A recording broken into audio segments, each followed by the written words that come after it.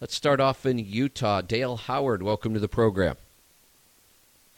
Hey, Kevin. Thank you very much for taking my call today. You're welcome. What's on your mind this afternoon? Well, just a follow-up to last week's show on driver retention and driver turnover. I got to speak with a young fella in his 30s a couple of weeks ago in Los Angeles.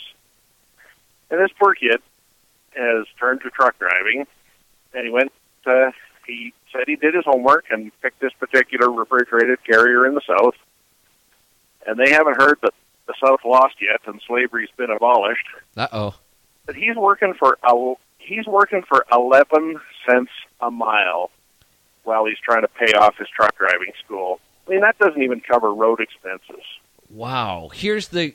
I always try to look for the positive in a story. At least he knows.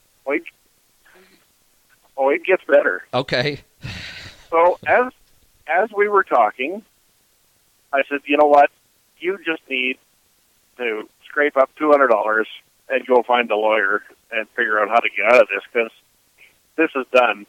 I mean, a bologna sandwich to this guy is a gourmet meal. He says, the last thing you ever want to do is lease a truck. And he kind of smiled. He says, well, I'm supposed to go back to talk to my career counselor while I'm making the air quotes. I believe that would be a better term as your straw boss or master. I mean, you've been bankrupt twice. You've got 4 months' experience. This has got success written all over it. You're not getting any miles now. How are you going to make this work in a lease purchase? Unbelievable. And yet, when I talk about this or when I post about it, I get blasted from people. They're like, Kevin, stop bashing these programs. Some people succeed. Yes, some people win the lottery too. And occasionally people get struck by lightning. But that doesn't mean that I should stop bashing them. These programs, for the most part, are horrible. Absolutely horrible. And yet some people say, well, Kevin, stop bashing them. Go do the hard work and find the good ones so you can tell us about it. No, I'm not going to go do the hard work. That's the part you should be doing if you're really dead set on signing one of these things. I'm telling you, don't even waste your time looking for the good ones. Because even if you find a good one, there's a very good chance that you shouldn't be in it anyway. So even if there is a good program, we have to look at the people signing that contract. They have no money, no credit, no business experience. They haven't read a single book on business. The extent of their research is they talk to their buddies, they ask questions on the CB, and they hang out at the lunch counter. That's their preparation. So, no, I'm not going to go find the good ones because most people aren't ready. There aren't that many good ones. I'm not going to do that work because I don't like them. I'm just going to keep doing what I do, which is recommending that you avoid these things like the plague. You go do the hard work and learn about business. Get your finances in somewhat of an order, and then go buy a good, cheap truck and get started. That's my story, and I'm sticking to it.